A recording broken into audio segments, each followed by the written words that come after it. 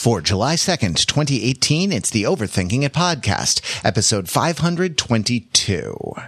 Cocktail party knowledge of the Highlander.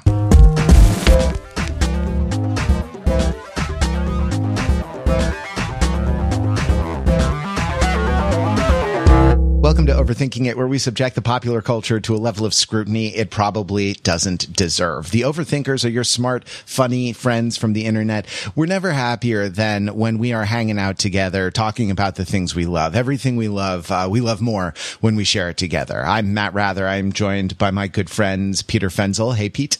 Hello, Matt. And Mark Lee. Hey, Mark.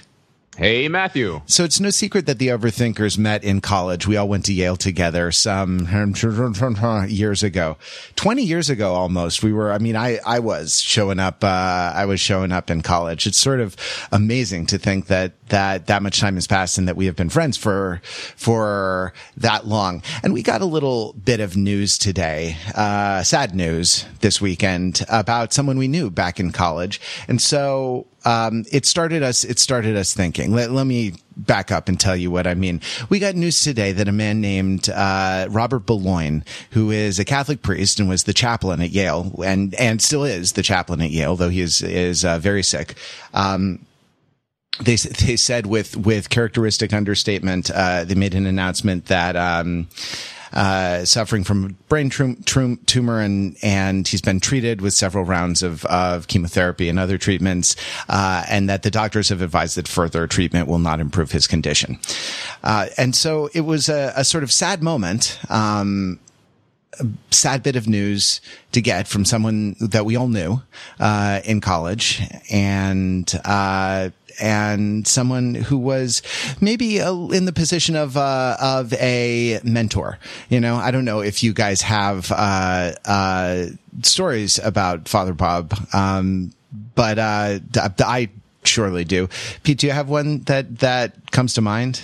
Sure. I think you both might have been a bit closer to him than I was, but I did like him a lot. And I do remember he would talk in a very grounded way about the kinds of lessons that you can take from, in our case, Catholicism, religion in general, old literature, and sort of old holy literature, and kind of how you apply it to your own life. And he was a big fan of the metaphorical relationship between the idea of sin and the idea of archery. Unsurprisingly, this was a Yale priest, or he is a Yale priest, right? Yeah. And as such, he would explain, the word in Greek for sin is similar to the word, or the same as the word for missing a target in archery. And so if you can think of, rather than necessarily like a going against a rule or breaking a rule, thinking about it as kind of not quite meeting up with the standard that's kind of set for you, or that you are the sort of state that you ought to be in. It's an interesting way to think about the effect of your actions on you. I think that when you're thinking about good behavior and bad behavior, it's easy to think of it merely in a sort of punishment paradigm. But I think he did a pretty good job of articulating, better than I, at articulating how falling short or wide of the behavior that might be right is going to is bad for you as well as for other people, right? And as well as for the world, right? It's all kind of connected, and it's all kind of part of the same general idea. Anyway, Matt, you could probably flesh this out a little bit more. Sure. Well, no, I think you've said it. I remember another related teaching on sort of sin that he gave once, and he talked about the problem in Catholicism of continental European jurisprudence versus Anglo-Saxon jurisprudence, and that in a lot of the times the church says things in continental ways that we interpret in Anglo-Saxon ways, and that is bad. Like, for example, if you've ever seen a no smoking sign in Rome, all the people standing around smoking, you'll understand the kind of difference that he meant. The no smoking sign represents our highest aspirations, and we don't always live in our highest aspirations, though we might try to. Mark, did you have a story about Bob that you care to share? Sure. Father Bob, I remember having a great sense of humor. He was not like a dour, serious man, and that's one of the main reasons why he was so beloved. by students. But he did, was not afraid to drop some serious advice and charge his students with some serious thought every once in a while. One thing that he did to me once is said, hey, when you get back home, look this up in the Bible, Luke chapter 12, verse 48. I'm like, okay, sure. I'm like, what does it mean? What does it mean? What does it mean? I'm turning this over my head. And I get home and I crack open my Bible, and I'll read you the King James version of it just because it sounds more weighty that way. Not that it's the best translation. Side note, we should do an entire podcast episode devoted to Bible translations. But anyway, here it is. For unto whomsoever much is given, of him shall be much required. And to whom men have committed much, of him they will ask the more. It's kind of another way of saying, I guess, with great power comes great responsibility in a certain way. But he is saying that to students who come to campus with a lot of, let's call it privilege, with expectations and everything like that. And he's basically saying, you've got this, now go make something great of it. And those words have kind of stuck with me ever since, in no small way. I'm not going to say that I have gone off and done great and amazing things. I mean, I operate a little government operation to the best of my ability, and sometimes I succeed and sometimes I fail. But I'm trying, man. This priest like 20 years ago told me to do this thing, and I'm trying it, man. So I have one as well. That's a great example that sort of illustrates both the kind of sly humor and the seriousness that characterize Father Bob. I actually went to work at the Catholic Center at Yale for 3 years after graduating from college. For a variety of reasons, but it just so happened that the story of my life falls out that was where I went to work. And so, after having dealt with Father Bob as a sort of aspirational mentor or kind of spiritual leader for all the time I was in college, I then dealt with him as a boss. And that, I was 22, full of myself, overconfident, cocky, right? Which I think amused him a lot and sometimes grated on him. And I had the normal sort of, I don't know, ups and downs with a boss that you'd expect of someone that age. But I remember always one thing that he did that has stuck with me and that I've kind of actually really taken on and made a practice in my life a lot more than even some of the spiritual stuff in there. In there, meaning in the church. Which was that we had something, I was an administrator responsible for running special events and things like this. And so I once kind of came into a meeting with a full head of steam and started, talking over my agenda and action items. And he said, whoa, Matt, hold on, stop. People first. How are you? And made me stop and sort of engage, and slow down. And I sort of remember that now that I am a boss myself, right? People first, and that's, I don't know, that's been almost the most profound lesson I can think that came from him. So, Father Bob, I'm not sure if you listen to this, but, from the three of us, sincerely, God bless you. All right, let's Indeed. talk a little bit about mentors, because that's what this news sort of awakened in me. And the whole topic of people, even thinking back, getting news about someone who you knew decades ago, who was an important figure in your life and who sort of taught you something, at a time when you're just so open to learn when you're young, right? And that this is probably a phenomenon that exists in a lot of people's lives, mentors of various kinds, and definitely exists in, literature and film, in artistic representation of all kind. So, Pete, I gather, that you have, at your fingertips a model of the the mentor, the mentor to end all other mentors. And I'm waiting in suspense with bated breath. Can you please tell us who the most mentory mentor of all is? Well, if you're suggesting that there can be only one, then I would like to refer the panel in something of a surge in levity to the 1986 film Highlander, which I hope that there are people listening to the podcast who have seen this movie. It's becoming less and less of a piece of cultural currency as the years wear on. However, it did win the Academy Award for Best Film Ever Made, according to Talladega Nights: The Legend of Ricky Bobby. So it's got that going for it. But anyway, in the movie Highlander, none other than Sean Connery plays a wonderful mentor figure, Ramirez, right? He's the metallurgist to the court of Charles V. He's an ancient Egyptian. He's been alive forever, and he's a dashing and debonair swordsman. And he teaches a kind of Scottish roughneck the rules of the Highlander universe and how to kind of not only how to survive, but also kind of how to think about yourself and your situation, how to relate to other people. You guys have seen Highlander, right? I would hope so. I'm afraid to admit I haven't actually. Oh man, Mark. This is a fair to middling movie with a giant legend associated with it. You're saying it's right up my alley, right?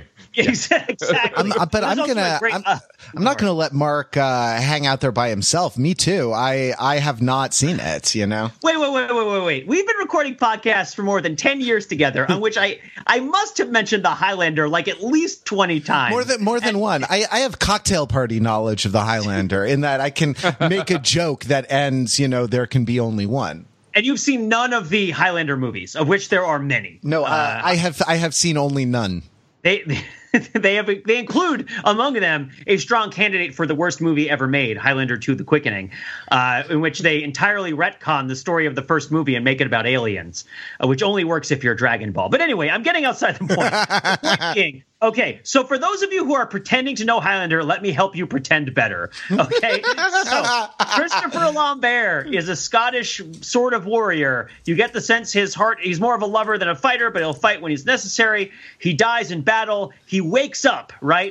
Why am I alive? And everyone else is dead. This makes no sense. And he wanders around for a while. And, long story short, he runs into this flamboyant Sean Connery figure, played by Sean Connery, who informs him that he is an immortal and that he will live forever, provided that nobody chops his head off, and that there are other immortals, and those immortals are all trying to chop each other's heads off because there has been a promise of uncertain provenance of some sort of prize for the last immortal who is left on Earth. And the movie then jumps from the 1500s through to the 1980s and back and forth as it continues to do through Highlander 2, Highlander 3, The Final Dimension, Highlander Endgame, right? Like the Highlander television series, the Highlander the Raven, the spinoff from the Highlander television series, the Highlander anime movie. There's a lot of Highlander out there. And a lot of the attraction of it is its period pieces where you can go back in time and see, like, oh, this guy meets somebody from the Civil War. Let's go back to the Civil War where they all wear costumes and see what they all did.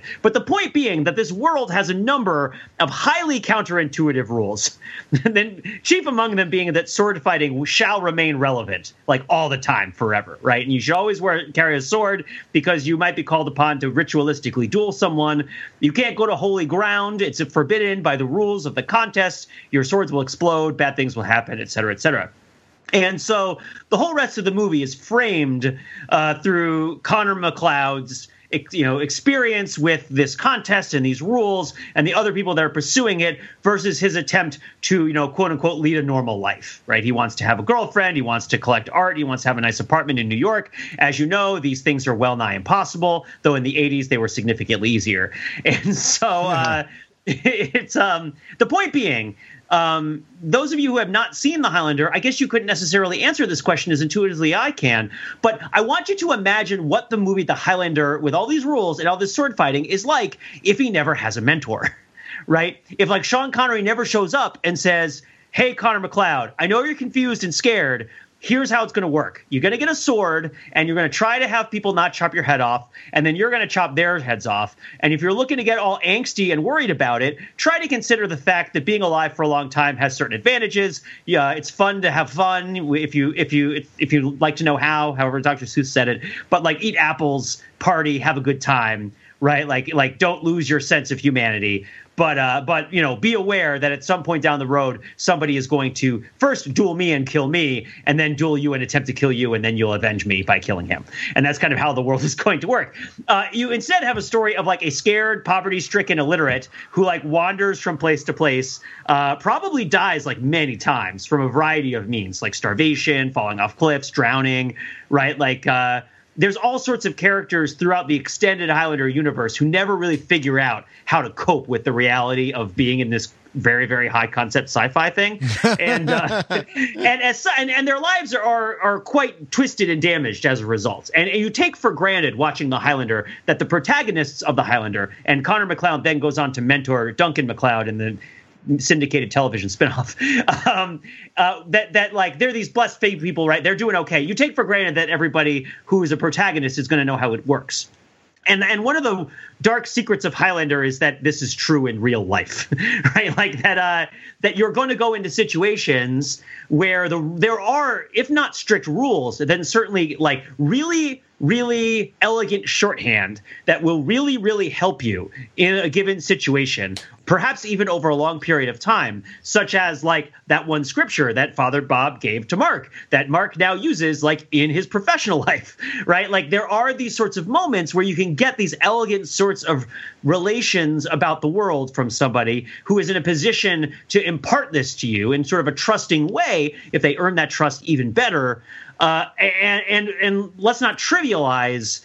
Like in the movies, there's a lot made about sort of the hero's journey and about how kind of like meeting the mentor is a critical step in the hero's journey. But let's not trivialize how like in the real world, having a mentor who can explain to you in some elegant way some sort of framework for understanding some sort of social or professional or natural situation can be like really valuable, and not just in terms of helping you succeed, but in terms of keeping you sane and like helping you relate to it and helping you stay human in this context.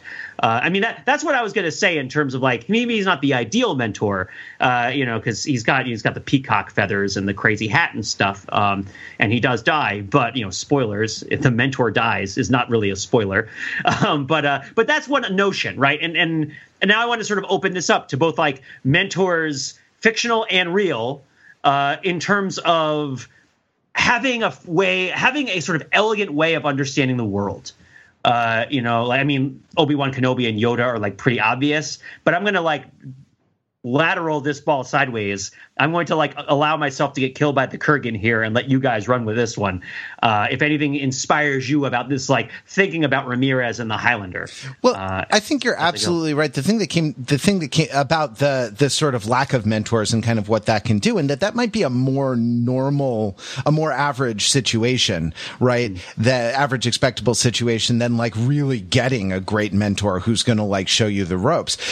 It made me think of workplaces and sort of coming into workplaces and not understanding what kind of how things actually work, right? Like, who the actual power centers are, what is and isn't sort of within the workplace Overton window. Is essentially what genre of workplace are you in, right? Mm-hmm. Are you in a single elimination tournament style, you know, or are you in a sort of people first, right? Kinder, gentler. Welcome to Newfort Industries. Here we are, born to be kings. We're the princes of the universe. Here we belong. Yes, exactly. Right. And that like, you know, how useful it is to have that, how useful it is to have that knowledge, and how many times in life I found myself, and I'm sure you have also, right, without that and kind of flailing a little bit, trying to get my bearings in an unfamiliar situation. I would add to that, like, you know, no one goes through their entire professional career at all times. I think very few people go through their entire professional careers with a stable mentor there at the ready the entire way, just kind of like, carefully, charting a path for you, right? We all pass through periods where we got one, and we don't have one, or we've got one who might be who seems promising at the beginning, but then turns out to be offering bad advice, and then we pick up another one that seems good. So, and that just only serves to like help increase your appreciation of having the mentor. I can say at least that's been the case for me. I thankfully never had to have my head chopped off or chop off someone else's head. But I feel like I can relate to this Highlander business, Pete. Thank you for framing it in this way. Actually on that, I thought that prior to you relaying to me the plot of the Highlander, I thought where you're going with this was that the main character would have to surpass his mentor and chop off Sean Connery's head. Because the whole thing about there can be only one led me to think like the whole thing was just like a total battle royale, like a free-for-all where there didn't actually offer any space for a proper nurturing mentoring relationship. But it sounds like that is really quite not the case at all. Well, it's interrogated many times through the Highlander fiction. Like, is it possible to have a stable relationship with another person who is locked in this kind of war of all against all? And I think generally speaking, the protagonists come down on the side of yes, and the antagonists come down on the side of no. And you could see it in that sense as kind of a metaphor for socializing in the age of capitalism, right? It's like, well, can we have meaningful relationships if all of our relationships take place in the context of this sort of grand contest in this sort of like war of mutual destruction? And the protagonist in the Highlander would say, of course you can. You'll have to have a certain amount of what F. Scott Fitzgerald-esque holding two ideas that can contradict each other in your head at the same time, but it's possible. And the villains would be like, no, you need to give in to your hatred and all that other stuff. Right. The workplace analogy is that, if a backstabbing environment where people feel like to get ahead, they got to trash someone else so they can climb on top of them versus, something that is more mutually nurturing. And so another question I have, the plot of Highlander is, what is this prize? What are they striving for? Right? Is it for CEO of Highlander Inc.? So you want to know the ending of the first Highlander movie is what you're saying, which is where they reveal what the prize is. To enhance my cocktail party level knowledge of this movie. Okay. Now, granted, I have not seen the first Highlander movie more than 3 times. And I've seen the series a lot, so I may make some sort of small pedantic error in this. But the prize that is won at the end of the first Highlander movie is, first of all, you lose your immortality, which is important. Oh, thank God. Yeah. The idea that like your immortality is actually kind of a curse because you don't get to live a normal life. The other thing that you lose is, as an immortal, you are infertile. And so you lose your infertility and you have the ability to have children. And so you trade in this sort of warrior immortality for like a peaceful mortality, but that is immortalized through like your relationship with your kids. And so the Highlander can finally settle down and have a family. And then the other thing that you get is a sort of universal empathy. You get the ability to kind of hear and feel the thoughts and feelings of the people around you, and to sort of, in that sense, kind of embrace the world. So it's interesting that like the triumph for being the absolute best at murdering everyone is like a prize that someone really dedicated to murder would like not the least bit be interested in. But so it's kind of like in that sense, it could have turned out horribly ironically if the Kurgan had won. But no, it's this idea that the real prize in all of this is life and love and companionship. This is then taken away in Highlander 2 by the aliens, but we like to pretend that Highlander 2 didn't happen, and so on and so forth. But that's the sort of the real kind of like above the fold headline is the prize for winning the contest of the immortals is to be a mortal, which is better than being an immortal. So it's sort of an Achilles and Odysseus moment, like in the Odyssey, where he's like, look, the best day of being alive is better. The worst day of being alive is better than the best day of being dead. I would love to be alive. It's awesome. And in that sense, the immortals are sort of like the dead heroes of ages past who still sort of walk the earth in kind of constant combat with each other. Not constant contact, constant combat with each other. And that is not really alive. They're in constant contact with each other, just sending emails. Yeah, they're in Salesforce with each other is what they're doing.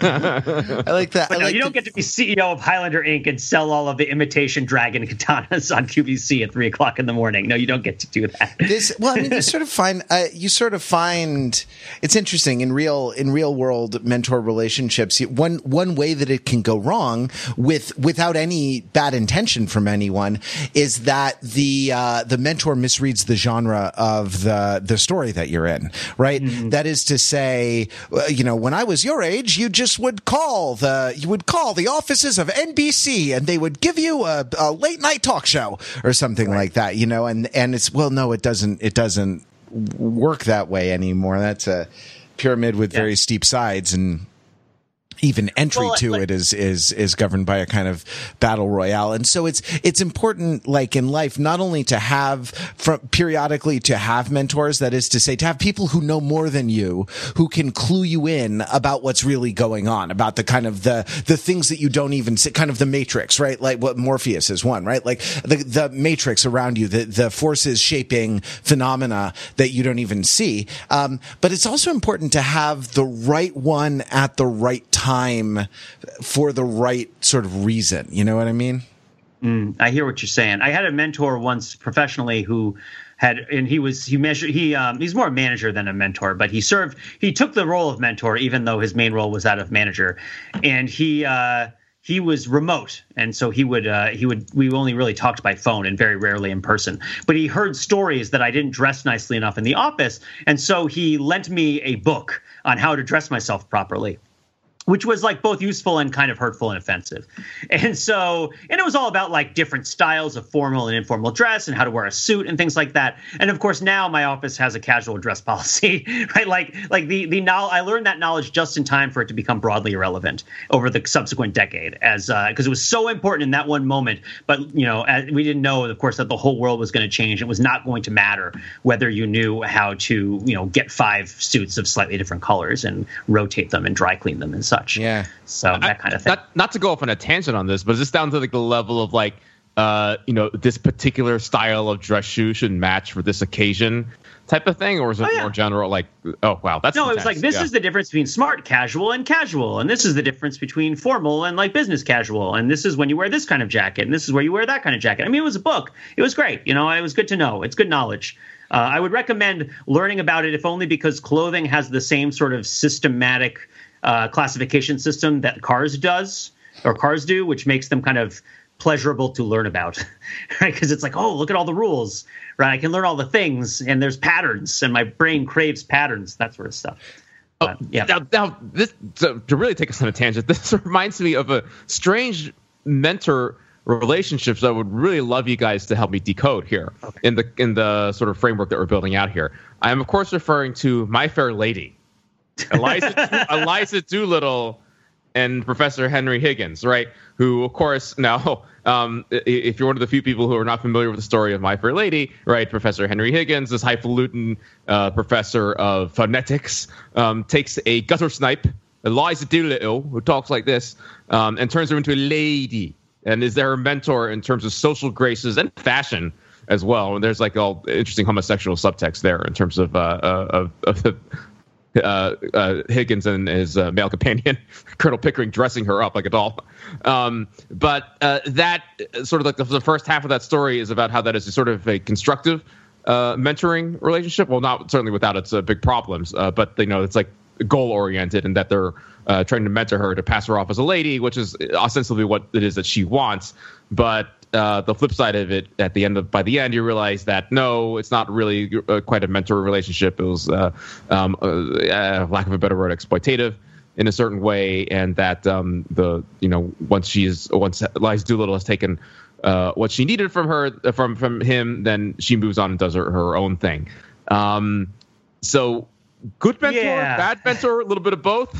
Like for very briefly, what it is that she needed, and then became something else. I mean, I would posit that a mentorship, so the functionality of a mentorship is somebody giving somebody else, imparting in somebody else information and guidelines and behaviors so that they can fit a particular sort of role. And I think the best mentorships, or maybe the classic mentorships that we think of as positive are an older person looking to a younger person and giving them the tools to take their own place or supplant them or surpass them. And it's related to parenting, and it's about the passage of generations and the kind of gradual improvement of humanity as a whole, I think is kind of what that kind of mentorship is. But there are kinds of functionally identical relationships wherein you start grooming somebody for a role that isn't your role, that is for a different role, right? And your opinion of that role is going to inform how you treat that person and what you shape them for. Like in Pygmalion, he's not making a statue of himself. He's making a statue of something he wants to bone, right? And that's a crude way of saying it. I'm talking about the Greek myth here, right? Where he makes the statue and he falls in love with the statue, the sculptor, right? And then the statue gets life breathed into it, and this is supposed to be what? I guess good, bad. Actually, I'll ask you guys. My Ovid is not fresh. Is the ancient Greek myth of Pygmalion you got to throw it out, Pete. You got to just really don't leave Ovid in your refrigerator past its sell-by date. It smells like geese and laurel trees. Is Pygmalion supposed to be a positive story or a negative story? Are we supposed to feel good about the ancient Greek myth of Pygmalion or bad about it? Well, yes. Okay, good. Right. I think a lot of those, it illustrates a kind of intractable problem, right? To a certain extent, it's a be careful what you wish for kind of story. To a certain extent, it's it's a wouldn't it be nice kind of story. And to a certain extent, it's what was each man kills the things he loves kind of story or something, or it's a story about kind of not the futility, but the kind of sociopathy, the kind of innate sociopathy of being an artist, Right. And so you could see something like this. Women get a raw deal. I mean, again, it would be great to have a woman here to say this for her own perspective, because saying it from our perspective is not the best. But I would say women get a raw deal when it comes to mentors, and definitely in fiction and presumably in real life, because so many of the kind of senior skilled people are men, and they don't necessarily see the women as people that can come up in their own image, but instead see them as people that they can make use of or exploit. Let's keep going down this road here before we leave My Fair Lady entirely here. For a few things, Matt, you missed an opportunity to say instead of wouldn't it be nice, wouldn't it be lovely? Oh, right. There you go. and the other important thing is that it in My Fair Lady is briefly brought up, or at least Eliza brings up this idea that well, I could do this too, right? I can go off and be a phonetics teacher and teach other people. And Henry Higgins is repelled by this idea, right? Right. That is not what he set out to do at all. He set up because it could have, create something to bone, and kind of to put it in your words, Matt. Yeah. And when it turns around, Pete's words. Yeah, exactly. Pete's words. Mine would have been cruder by far. Yeah. All that is to say that it fits this framework. My Fair Lady fits the framework very well as you're describing it, Pete. So yes, women in film or in culture often get the raw deal when it comes to these mentorship type of relationships, right? Let's list a couple, right? The bride from Kill Bill, whose mentor tries to murder her on her wedding day because he can't allow her to have any sort of independent happiness, right? Katniss Everdeen, who is trapped in an endless nightmare of all sorts of bizarre exploitations from everybody who tries to take control of her life. Ripley from Alien, who is betrayed in every movie, who's literally has her literally the government is in her uterus trying to pull out the aliens and exploit her for that. And they're trying to train her and send her on missions and so on and so forth. There's so many women with mentors who just really, really hurt them.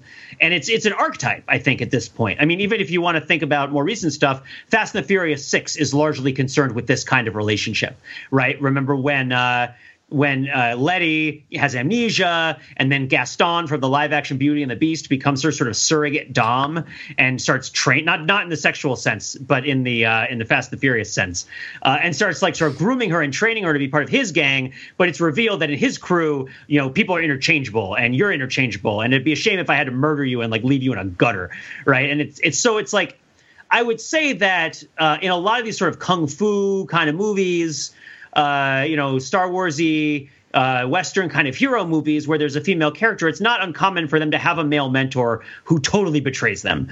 And I feel like that's as much a part of the culture. Oh, Furiosa from Fury Road is another big one, right? Where her mentor is Immortan Joe, who is a monster.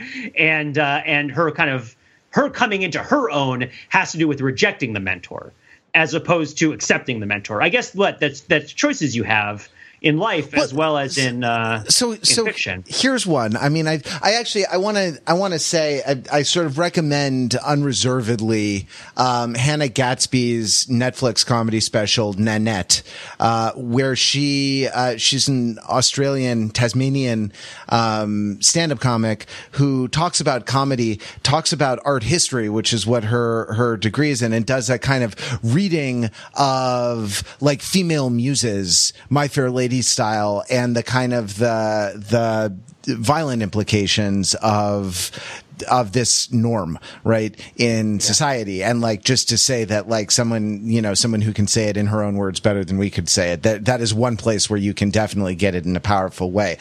Be mentally prepared when you turn on that stand-up comedy special. It's upsetting at times, but it is upsetting, frankly, in the way that women have to withstand on every day. So don't be so boys, don't be so tenderhearted about it. dive in and take it. But here's one, right? Do you all remember the classic film The Devil Wears Prada? Sure. Yes, right? It won the Oscar for best film ever made. Right. It totally did. There are actually, I feel like there is a very good movie and a very bad movie in Devil Wears Prada, right? Like, and the very good movie is about this relationship, this mentoring relationship between Meryl Streep and Anne Hathaway. And the very bad movie is about a woman who, who tries the professional world and decides that what she wants is a conventionally feminine role, following her loser boyfriend for his job out of town and eventually becoming a wife and a mother. My reading of The Devil Wears Prada is ungenerous and maybe a little bit jaundiced, but is Meryl Streep a bad mentor in that movie because she's so cruel all the time, right? So that is to say, what are the characteristics? What are the emotional characteristics in terms of the kind of the music that goes along with the song and dance of mentorship? Because she gives her fantastic information about the kind of world that she's entered, the world of, high fashion publishing, that she did not know before, and that she was frankly a little derisive about, dismissive of, and kind of arrogantly superior to. There's a great scene in which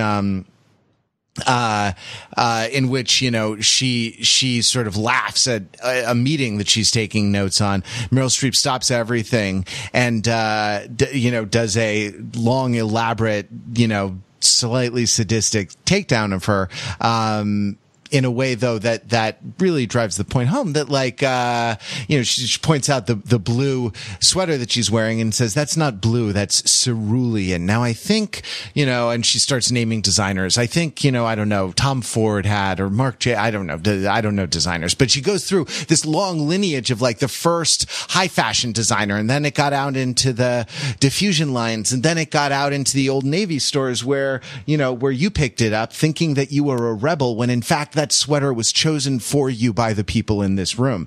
And it's absolutely right. It's good information and it's cruel and humiliating, right? So does that make her a bad mentor, or am I right about The Devil Wears Prada. She's a very good mentor, and she's wrong to go with Entourage Bro from Entourage at the end of the movie to move from New York to Boston and start his failing restaurant. So I've not seen The Devil Wears Prada. So we could do an exchange someday. Well, for 10 years, Pete, we have been podcasting. Wait a minute. When did The Devil Wears Prada come out? That's a good question. I'm pretty Hold on, sure I'll it find wasn't out. 1986. No, it was 2006. It was 2 years before we started. So yeah, I have no excuse. So we'll do an exchange where you'll watch Highlander with me, and I'll watch Devil Wears Prada with you, and we'll get it sorted. And we can invite anyone else who needs to catch up on either of those two cinematic masterpieces. Interesting. That's an interesting question. Certainly she's a bad teacher, right? Because a teacher has the responsibility of not just providing the opportunity and the information for the student to learn, but for also creating in the student this sort of inspiration and energy to do the learning. And this is the difference between Sean Connery in Highlander and Sean Connery in Finding Forrester, because in Highlander, Connor McLeod is a willing student and is sort of an urgent need in his situation, wherein he is like, he does not need to be inspired all that much as to the importance of what is happening. Whereas in Finding Forrester, when he's teaching the kid how to write, from the bad neighborhood, and it's very racially charged, and it has to do with prep school, politics and stuff. There's the question of, well, why is this kid going to be interested in this thing at all? Right. And so in that sense, I would say that Meryl Streep is a bad teacher in that movie because she doesn't impart in Anne Hathaway like a growth mindset that she ought to learn by like not validating her attempts to understand, I would say. But if a mentor's goal is more to like help a person take their own role, if that sort of cruelty was necessary for her to have that job, but again, you could argue it probably isn't necessary, but who knows? I mean, I've never worked in fashion. Certainly in my experience in the corporate world, the idea that you have to be really mean is mostly been proven out to be false. You have to be tough, but mean is actually overrated. But I don't know. I mean, do you think it's a good question? Go for it, Mark. Yeah, my take on that is that, like, when you're in a position to give advice and you do it in an attack mode, you run the risk of the person who's on the receiving end of that to reject it as exactly what it is, an attack. And that in the movies and something like The Devil Wears Prada, that's important for character development, where the character rejects the advice but ultimately comes around to it. But the problem is, in real life, oftentimes people just reject the advice full stop and don't come around to it. So I'm thinking, but what's going on here was an important part of mentorship is the humbling aspect of teaching. Taking someone who thinks they know what it is that they know, and then breaking them down in a constructive way so that they can learn on more constructive terms, like you were talking about, Pete. And I'm thinking then of just to fall back on our archetypical mentor example of Yoda and Luke Skywalker, right?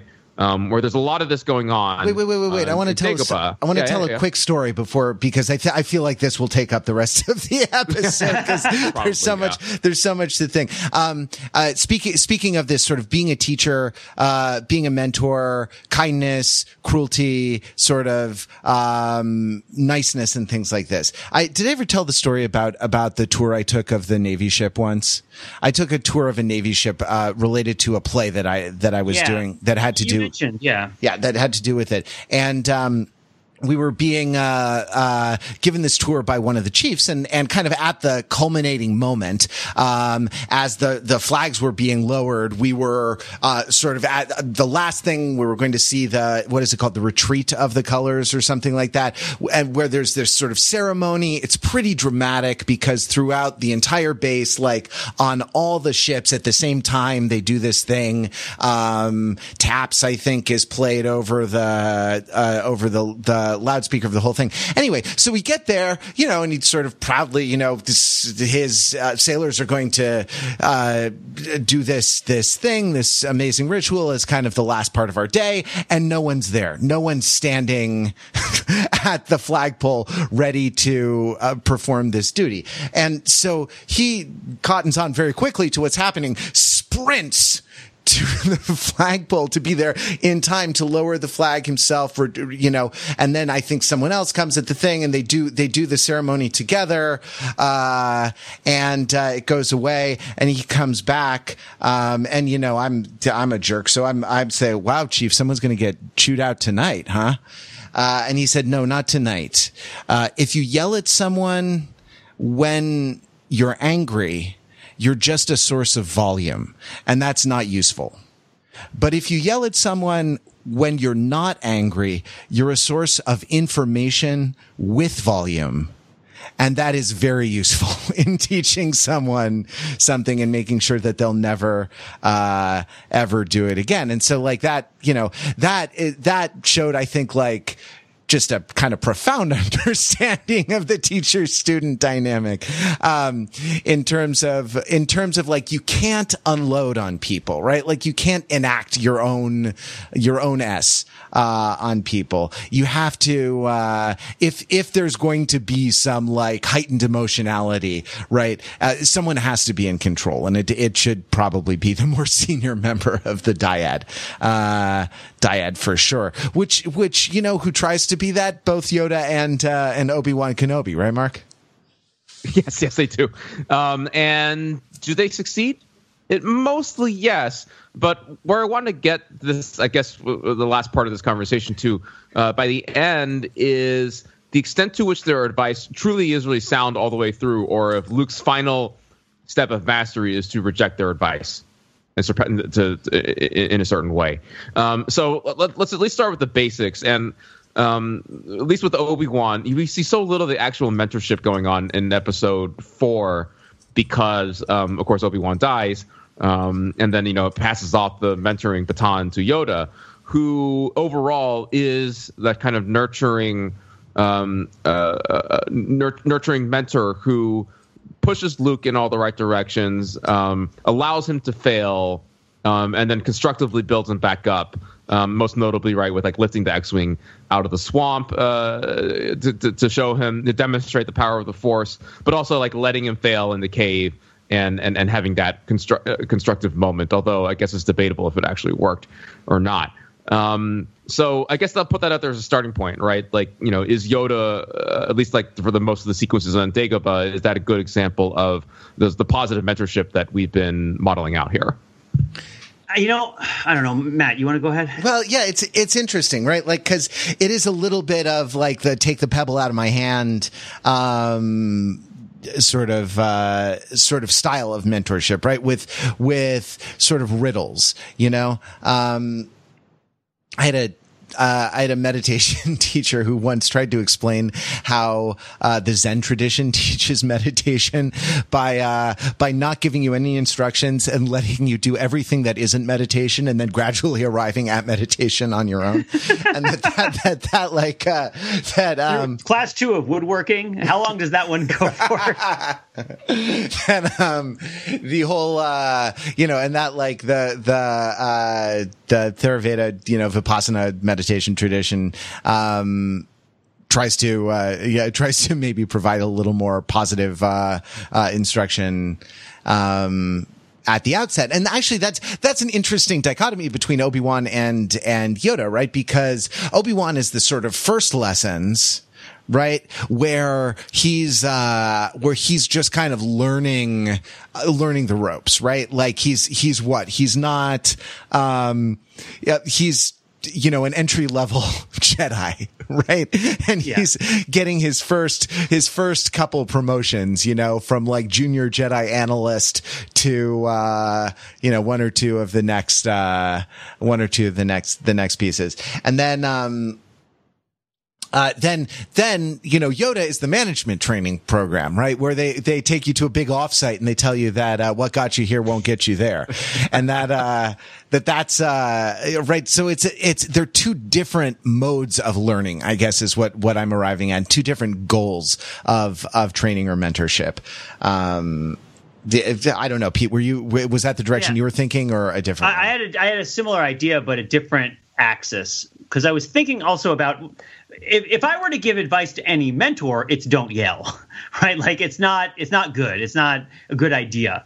But at the same time, as you sort of mentioned, yelling in and of itself doesn't remove the value from a mentorship relationship. And I would say that one thing I definitely experienced as my level of skill in a topic kind of increased is that in any sort of teacher or mentorship relationship, there's a certain amount of this person has the specific skills and knowledge for the thing that I want to do or become, and that therefore I need to listen to this person, versus this person has the various skills and knowledge to be effective at imparting that into me, and therefore they are like a good teacher or a good mentor. And those two things are desired.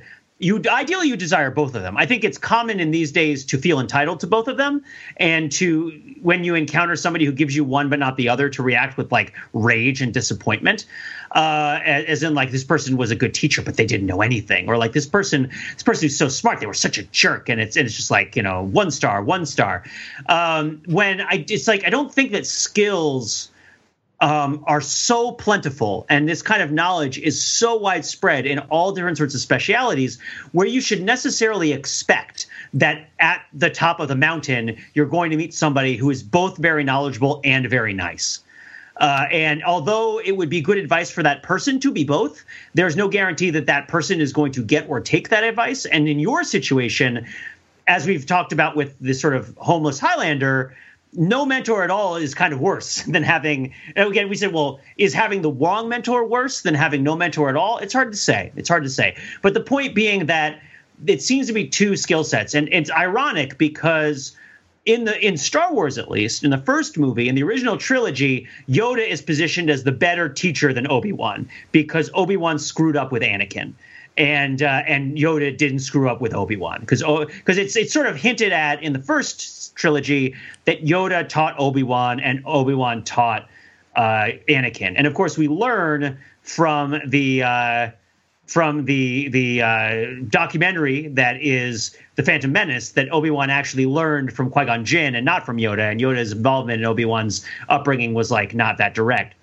And so thus, like, Obi-Wan talking familiarly with Yoda in Empire Strikes Back is not necessarily like reflecting a student-master relationship so much. But anyway, putting all that aside, you would expect Obi-Wan to be the better teacher because Obi-Wan has the better soft teaching skills. He is more able to infer into Luke, or impart into Luke a sense of wonder at the Force, that he should learn about it, that he should be excited about it, that the Force can do cool stuff and that he can do cool stuff with the Force. And also that the idea of, not just that, but the idea of the universe that comes packaged, like the whole Ramirez, don't get your head chopped off, but chop other people's heads, like very elegant explanation of the world. Like, it all comes together, and Obi-Wan doesn't just impart in Luke a love of the Force as a means to an end, but a love of the Force as a sort of cosmological notion. And he does this because he's an effective teacher. And yet, Obi-Wan is still the worse teacher than Yoda because he doesn't know enough about the Force to prepare students to confront the dark side. And so it's an interesting paradigm there, because you got to go to Yoda, even though Yoda's kind of a jerk and Yoda will yell at you, and you're going to give Yoda a 1-star review on Yelp for being a bad Jedi Master because he was mean to you. But you know what? If you don't go to Yoda, you're going to fall to the dark side because Yoda knows things that Obi-Wan doesn't. And how much of that is a reflection of reality and how much of that is a fantasy of curmudgeons who want to be respected, right? Like, it's like, I actually know things that those nice people don't know, and they won't tell you the truth, right? But the idea that, like, Yoda being on Dagobah, where the dark side is present, where the cave is a thing, is important to Luke, right? And ideally, if Yoda were at his own office, he would have an even better setup. Although, of course, we learn in the documentary that is Attack of the Clones that, Yoda tends to travel a lot. But at any rate, do you see what I'm saying about this in terms of like the sort of soft skills versus, I won't say soft skills versus hard skills, but sort of like the sort of meta teaching skills and the meta mentorship skills versus the specific sort of expertise in the one thing that you're trying to impart to your student is kind of an interesting tension. Like Father Bob, there's a certain point in which Father Bob can't really teach us anymore.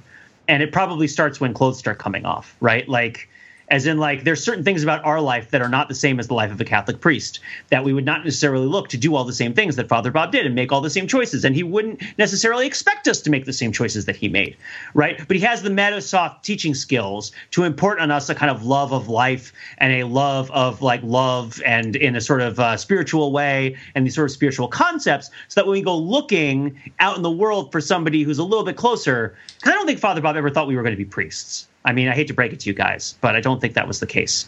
Maybe some people, I don't know. I mean, what do you think about that? I don't want to like make it personal, but it's like this goes back to this idea of like it's more complicated when a mentor doesn't want you to be them and expects you to be somebody else, and that can be bad or that can be good. I guess is sort of what I'm turning around on right now. I'm going to take a cop-out answer and say that he wanted us to be leaders, like he was a leader. Yeah. But that, I mean, without necessarily getting into the specifics of that. Yeah, you can let that question float because it's all to that particular relationship. But I think that like I because I wouldn't presume to speak for him. But what I think is that like. I think that there are different levels of this, and they're appropriate at different points in your development, and they're appropriate at different times. That is to say, there's no single one right way for all circumstances, because mentoring always happens in the context of a particular human relationship and in the context of a particular set of circumstances, an organization or a life situation or something like that. Right. And that one thing that Father Bob actually talked about was sort of, because he, was interested in sort of moral education, right? And that talked about sort of fundamental option, that life is not, you can't really get a yes or no checklist for everything that you're going to encounter in life. You know what I mean? Like, should I don't know, should I order the everything bagel or the onion bagel, right? Should I order, garlic and chive cream cheese or just regular cream cheese, right? Like, you can't, even for consequential decisions as opposed to trivial ones, you can't just sort of game them all out, and get the religiously correct answers, to all of them. But what you can do is kind of set a fundamental direction, a sort of fundamental option. You orient yourself in a particular way, towards, your idea of the good, towards your values and what you are. And then, at least when you walk, your feet are broadly speaking pointed in the right direction. I think that like is a better model for moral education than, what to do, how to survive in a marriage or something like that, which, though they try, the Catholic hierarchy should probably pretty much shut up about. So let me try to apply that to the Obi-Wan and Yoda relationship with Luke, in that what I was referring to earlier about how Luke kind of has to find his own way at the end, and in a certain way reject the teachings or at least the direction he was provided. So what you're saying is that what the mentor should be doing ideally is giving that sort of moral orientation, like helping create a moral compass for the hero, for the mentee, for the student. But then when it comes down to the specific instructions about how to execute and what steps to take, that is a harder thing to do and often just is impossible. I would equate that then to essentially what Yoda and Obi-Wan teach Luke, is essentially the ways of the Force, what it means to be on the light side of the Force. But then the specific marching steps that they gave him, particularly in Return of the Jedi, was, at least you could interpret it to be, you have to go and kill or at least overthrow Darth Vader and the Emperor to restore order to the galaxy. That's not what they say, though. No, they don't say that, but they said that you must confront. The implication is that you have to go to defeat them in laser sword battle. Is that the implication? That's what I always, at least as the audience, as you're being brought along in the story, that's how you interpret it. But we see at the end, where Luke throws his lightsaber away and says, "I'm a Jedi Knight, like my father," that it at least subverts expectation in that way. Yeah. I guess then what's really open is what exactly were the marching orders that Luke and Obi-Wan, Yoda and Obi-Wan give at Return of the end of the first act of Return of the Jedi. Do you feel like it's clear, or? I don't think it's clear exactly what he means, and I think Yoda would have explained it better if he weren't dying. And I think that's part of the point. But I always thought that, I see what you're saying, because I think that we are supposed to believe, at least in part, that there is a suggestion here that Luke needs to fight Darth Vader. But I think even without knowing what happens at the end of the story, when he says, you're not going to be a Jedi until you confront Vader, it's interesting, right? Because what are the stakes? The stakes are not save the galaxy. The stakes are not balance the Force. The stakes are not like save your friends. In fact, Yoda is pretty clear that Luke should let his friends die. Yoda doesn't think that Luke letting his friends live is important. Yoda is primarily Yoda in the original trilogy. There's a discontinuity with him in the prequels, or maybe there isn't. But like Yoda in the original trilogy is more spiritual and sees a higher purpose than the kind of material victory over the Empire. He is willing to let he's willing to let the friends die. He's willing to let the battles be lost. He's willing to let the Death Star do its thing because the way of the Jedi is not concerned with these sorts of worldly situations. But the idea that, like, why does Luke need to go confront Vader? Because if he doesn't confront Vader, he can't be a Jedi. Okay, well, what does that mean, right? And I guess when he says the statement the film makes, I guess, is when Luke says, "I'm a Jedi like my father before me, and you can't turn me to the dark side." That's the kind of moment where he's like, now he's a Jedi. He's been dressing up like a Jedi for the whole movie, but like now he's a Jedi because he's realized that it's about conviction and it's about kind of this confidence in your sort of connection to the universe, and it isn't about violence and it isn't about power. And that only then, now it's funny because then you become a Jedi. Okay, now you're a Jedi. Now you get to go around and hit people with a lightsaber and do aggressive negotiation and stuff, right? But it's like, in terms of a mentorship, this goes back to a lot we've talked about. Is the mentor looking to craft you into something that will do something for them, or is the mentor looking to craft you into something that will do something for you? And I think that Yoda ultimately, for all of his flaws, has the improvement of Luke as his top priority. He wants Luke to become a Jedi. He wants Luke to make the next steps in the Force. And granted, he cares a lot about the Force more than he cares about the universe, but Luke is at the center of it, even when he's mad. I don't know, Matt, what do you think? Yeah, I totally agree. I think I'd add to what you say. Is the mentor interested in the improvement of themselves, or are they interested in the improvement of you? But one of the things psychoanalysis would propose is that it's very, very hard to tell the difference between those two things, right? Yeah. For either person in the relationship, right? Because very often, and if you ever have children, or if you ever have proteges or something like that, or if you ever carve the ideal partner that you want to bone out of marble and they come to life, right? Like it's very easy. It's so easy to fool yourself. And if Adam Phillips said this: if the best thing we do as people is take care of each other, the worst thing we do is not to fail to take care of each other. It's to pretend to take care of each other while we're actually not taking care of each other. And it's so easy. From my own life, I could give you nothing but examples. I mean, for God's sake, I worked in entertainment. Of relationships where that was the case. But I think a lot of this might be best left as an exercise for the listener. So we would love to hear anything interesting or pertinent, anything you care to share as a story from your own life about relationships with mentors, about great mentors, great teachers, terrible mentors, terrible teachers in film or stories. We'd love to hear anything about that. You can email us at podcast@overthinkingit.com. We get all of those, and we might read a couple out on the air if that's okay with you. Or you can join the conversation in the comments on the show notes. Just go to overthinkingit.com and click on the title of this episode, and you will find a place where you can add a comment there down at the bottom. Thanks very much for listening, and thanks very much to Pete and Mark for podcasting with me. Thanks very much, guys. Thank you. Our best wishes really do go out to Bob Beloin, and to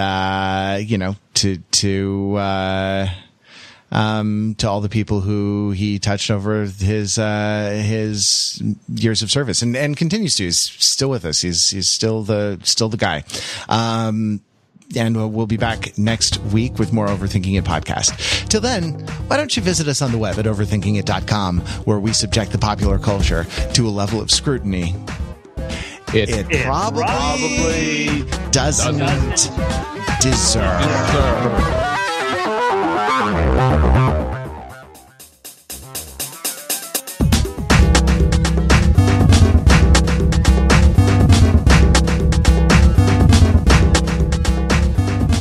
I chop your head off, and I chop your head off, and I have won the Highlander game. I am CEO of Highlander Inc.